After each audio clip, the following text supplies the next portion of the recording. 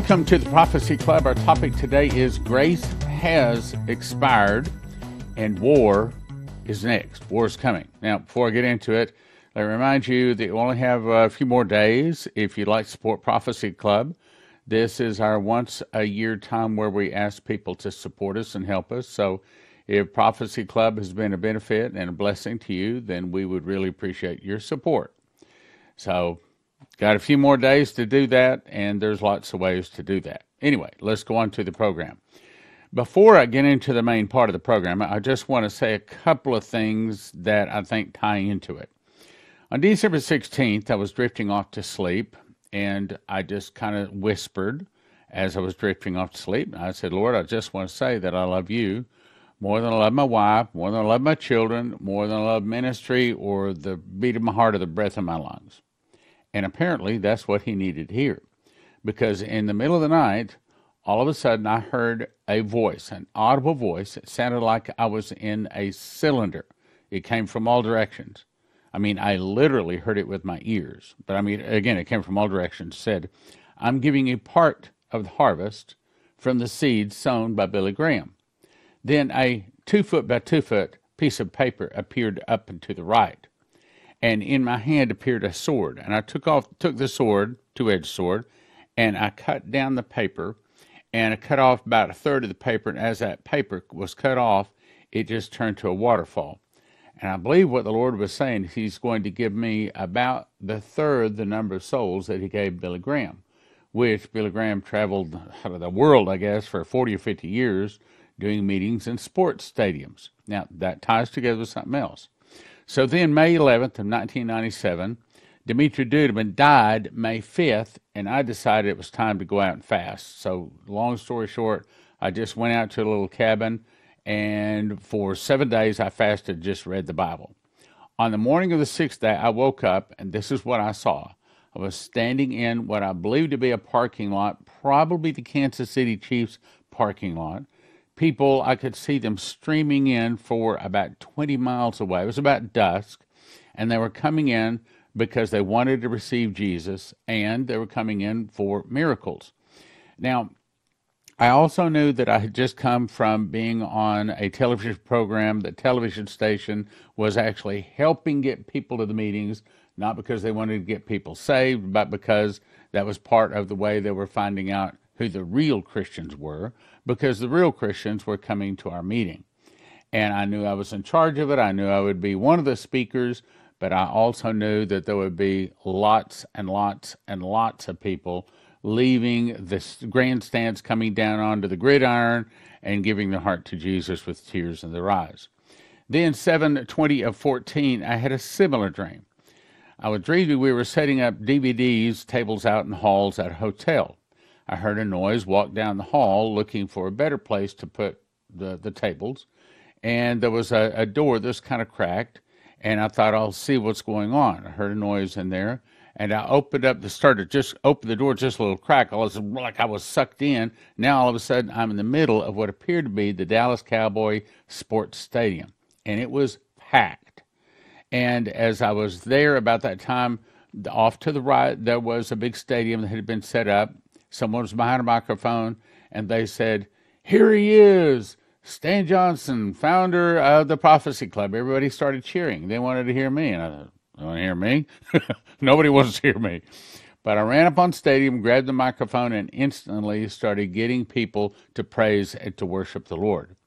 In other words, I think those two dreams are saying that there will be a time when people will turn and listen to the last day's message, and they're going to come to sports stadiums to receive Jesus and probably also to receive a miracle healing. Now, as a further confirmation, 4/22 of 2020, I received this email from this guy. He doesn't even speak English. He speaks French, and so it doesn't read exactly right. He says, I quickly write to you about a dream I got when I was a kid. I'm 30 years old now. First of all, I didn't know Prophecy Club since 3 years now, and obviously I didn't know you. Here's the dream. You were sitting in a chair being interviewed by a white journalist woman for the big TV station. She was beautiful with brown eyes and long brown hair and dressed in green. I'll just add that when I was a very big city, the lady was in front of the door and there was a window at her left and a right because you were in front of her. There were 3 of your people accompanying you in the room, but they were off screen and off camera view. I could continue describing more, but I'm not sure it'll really be useful. She was asking you about strange occurrences that happened in the church in the last 3 months. She was asking you because your community was growing powerfully and was beginning to become large and famous and was at the opposite of the despair and fear of what the people were experiencing at the time. She wasn't really believing you, but she was quite amazed about your faith and your community's faith. Basically, you were explaining about your community and your goals, and the dream about you ended here. By the way, excuse my English. It is not my native language, as I'm French. So that's a confirmation. In other words, I think that the trouble ahead is going to bring a lot of souls to Jesus, and I want to be there, and I believe you want to be there also. Now, let's go on. So, 12/22 of 22, Vicki Parnell had a dream vision. I'd been in prayer. By the way, I'm going to read quickly because this is long. I've been in prayer for about an hour. I've been seeking answers to questions about things that have been revealing to me. Jesus, please show me, reveal to me the truth of the why. Close your eyes, sweet little warrior daughter, and I will show you what is to come upon your once great nation. Putin rides in the clouds of sorrow, misery, and destruction. Close your eyes, yet open them spiritually. What do you see, my love?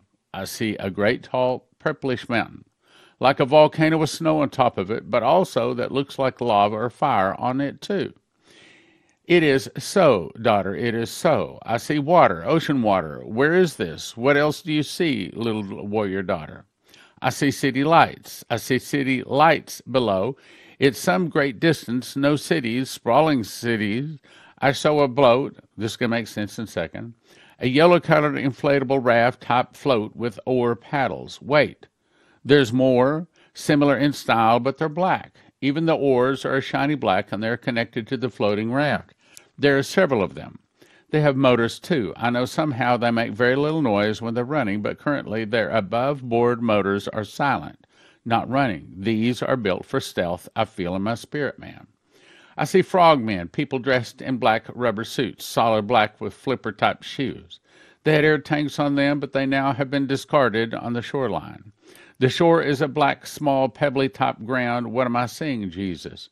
There's 15 of them, and they are shedding their water skins. They're not dressed in military attire, but instead they're dressed as if they're going to a regal fine event. I see a warm, blonde-haired lady in about her late 20s. 28 is the number that I see is flashing above her head, and now I see the name Donna R. I see a dark red lady with shoulder-length hair. The color isn't bright in any way. The blonde-haired Donna has a slight tan tint to her skin with dark brown eyes. She is slender, yet I know somehow she's quick with her hands and feet. What am I seeing, Jesus? The future. The red-haired lady has fair skin, very pale. I see a name flash above her, too. It says Aubrey M. These are the only 2 that strike out to me besides one of the males. All are dressed in black tuxedos with white shirts. There's one man in particular who has a medium brown hair that hangs with bangs upon his face. He has wide-rimmed glasses on his face, and they are black, with the thickness of the rims being about an eighth of an inch wide. I see a building now, and it's an old-looking building of some sort, possibly a lighthouse from days gone by. The man with the glasses leads the way from the shore to the door of the building. It's locked, but wait, he has a key. He has produced a key. They are all inside now, but they don't turn on any lights. They rush around the room, closing what looks to be like wooden blinds that are vertical instead of horizontal in the way they have been hung. They do this by using very small beam flashlights, not all of them, but some. Instead of heading up the winding steps, I watch as 2 of the other men from the group of nicely dressed men stoop down and move aside an old, very old, heavy rug. Most, I assume, would never try to move it but themselves. It's very large. They cast the rug aside. As they do, I watch another man with light sandy blonde hair locks the door they had just entered in through from the inside. Jesus, what am I seeing? Watch, my daughter, just watch. There's a door in the front, But it's not kind of lock I would have expected to see there. It's totally digital. It's somehow electronic. The man with the glasses stoops down on his knees and punches in the code. 34701. The two men who have moved the rug motion to everyone to back up just a little, as a slight whooshing sound is heard and the door of the floor has opened up to reveal steps. I notice some dim red lights inside. The man with the glasses, as he entered into the stairway, reaches his hand on the right wall and turns on some kind of power switch. Suddenly, the stairway is full of bright light. They have yet to say one word to one another. The man with the glasses motions to the others to follow, and they do. The two men who moved the rug are waiting to the last to enter, giving them time to dust the dirt off of their tuxedos. They're inside the tunnel. It's carved out of dirt with thick weathered wood beams bracing on each side. They quickly descend the steps, all 15 of them. Jesus, what's going on? The truth is being revealed, daughter. Keep watching. I am. There's a long silver bullet-shaped vehicle. Now, let me just summarize what has happened. So these people have gone to an entrance point where they can go down to some of these underground high-speed rail, high technology, probably provided by the fallen ones, the fallen angels. There's a long silver bullet-shaped vehicle I see. It's more like a silver slender transportation system, or a vehicle more advanced in all the ways from the controls, the seating, that's what's above ground. The door opens, more like glides from side to side, not up and down. I'm seeing the silver vehicle that puts me in mind of a silver bullet taking off with a group of 15 people as if running at lightning speed. No one speaks as they travel. I see no one driving. I understand that it doesn't need a driver.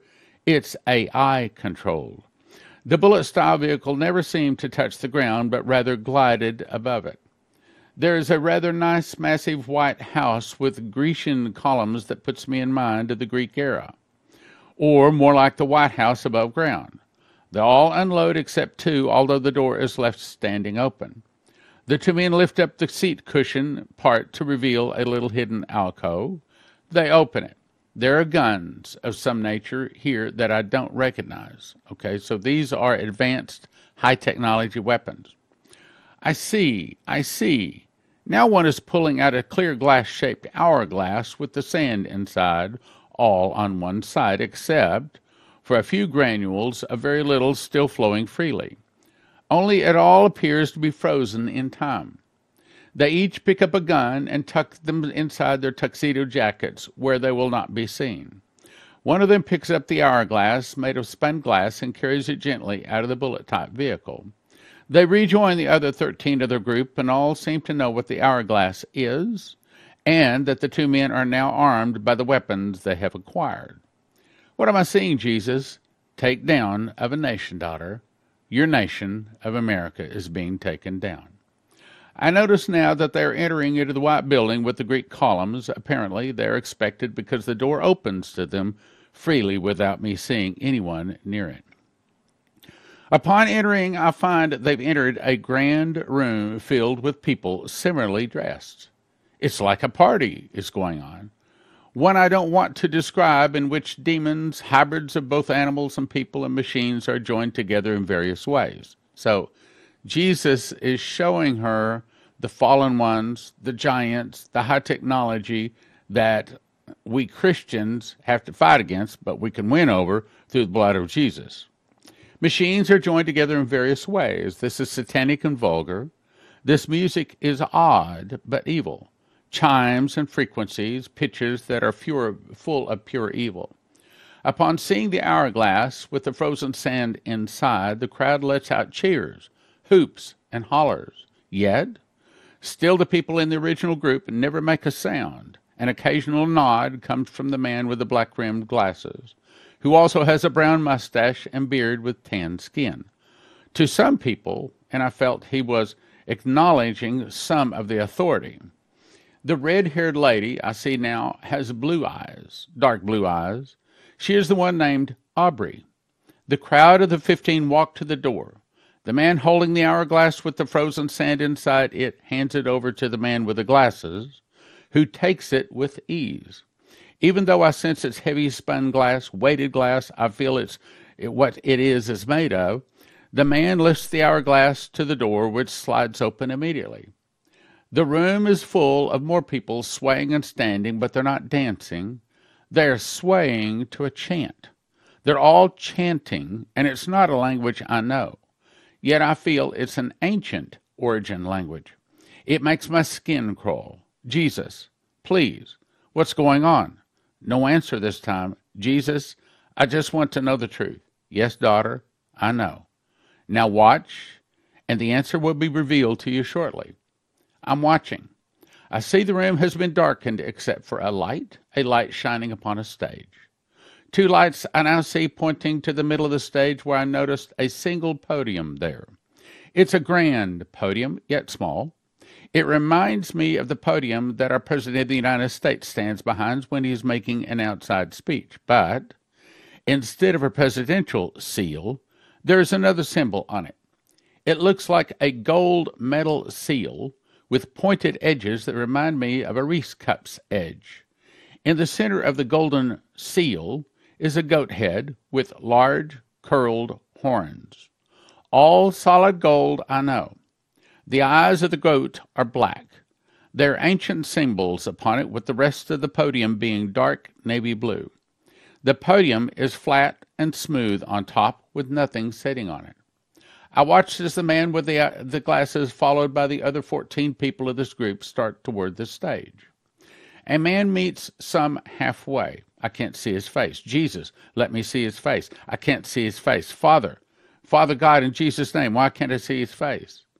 I see as if a black shadow is removed and his face comes into focus. I'm not allowed to speak his name. It's a very powerful man in my country, a king in his own right. He grabs some man with the glasses by the left shoulder, then beginning guiding him through the still swaying crowd. They're still chanting, but upon seeing the glass hourglass, they parted for them to all walk through unhindered.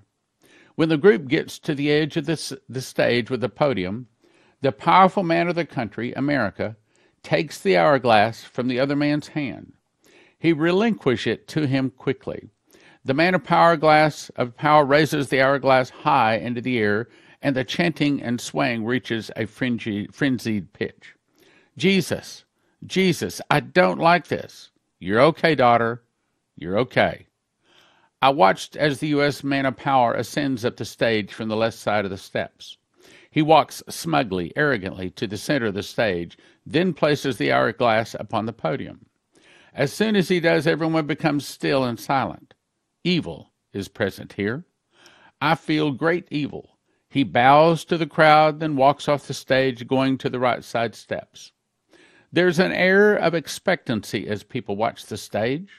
The lights are now red, shining against the solid black curtains hanging behind the podium. Now I see flags, medium-sized flags of every nation of the world on small, round, narrow flagpoles, but they are forming behind the podium in an arch.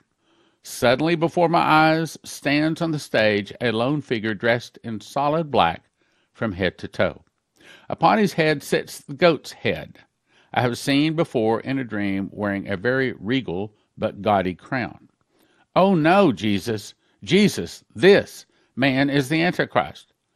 How did he appear without warning? I didn't even see him enter.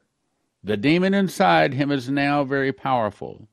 The demon Abaddon, as well as others, he has given him the power to do so through deception. What's he doing? Listen and watch, daughter. I watch as the goat-masked man walks forward to the podium. The crowd seemed to grow quieter, as if it were possible. Children, our time has come. The goat-headed man yells out, and his voice echoes mightily across the whole expanse of the large room easily. It's evil. The voice is evil, and it's the same voice as in the other dreams and visions I've had of him. My body shudders at the evil in the room, yet I don't have any fear. Thank you, Jesus, for your protection. You are welcome, my daughter. The man is speaking. Our time has finally come, and the time of the Nazarene is over. He picks up the heavy hourglass. easily with one hand, then says, the sands of grace given to the world above in honor of the prayers of the Nazarenes praying saints, that has frozen time as you see here. He lifts the hourglass even higher.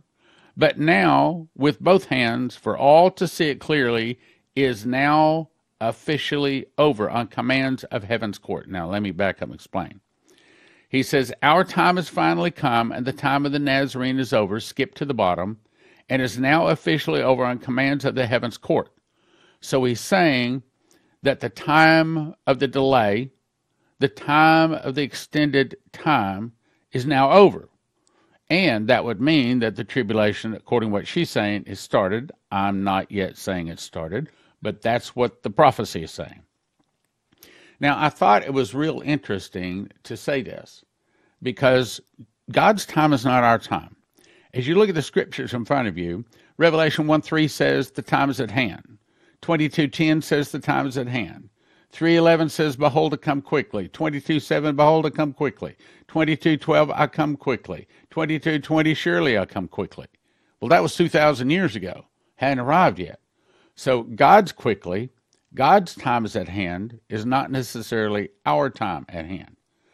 And while it is saying that this is happening even now, that does not necessarily mean we're going to see it even now. Okay, now with that understanding, let's go on. I'm looking again at the man on the stage wearing the goat head mask. Our time has come, fully come, for when the last remaining grains of sand pour out, then it's over him, speaking of Jesus. I see now upon a closer observation that even though all the sand is on one side of the hourglass, some were dropping when frozen in mid-air with only a few granules of sand that had not yet hit the bottom. So it's saying it's not yet here, because if it was here, they would all hit the bottom, okay? So it's saying it is very, very, very close. As he's speaking, I see the sand begin moving inside, and they hit the bottom. I hear Antichrist give a triumphant laugh and yells out. Now, at this point, it's saying the sands hit the bottom. My children, it's over. The time, the period of the extended grace has expired upon orders that were passed down from heaven's court. No more time is to be given. Children, this is the hourglass of grace. Now, this is Satan talking, okay?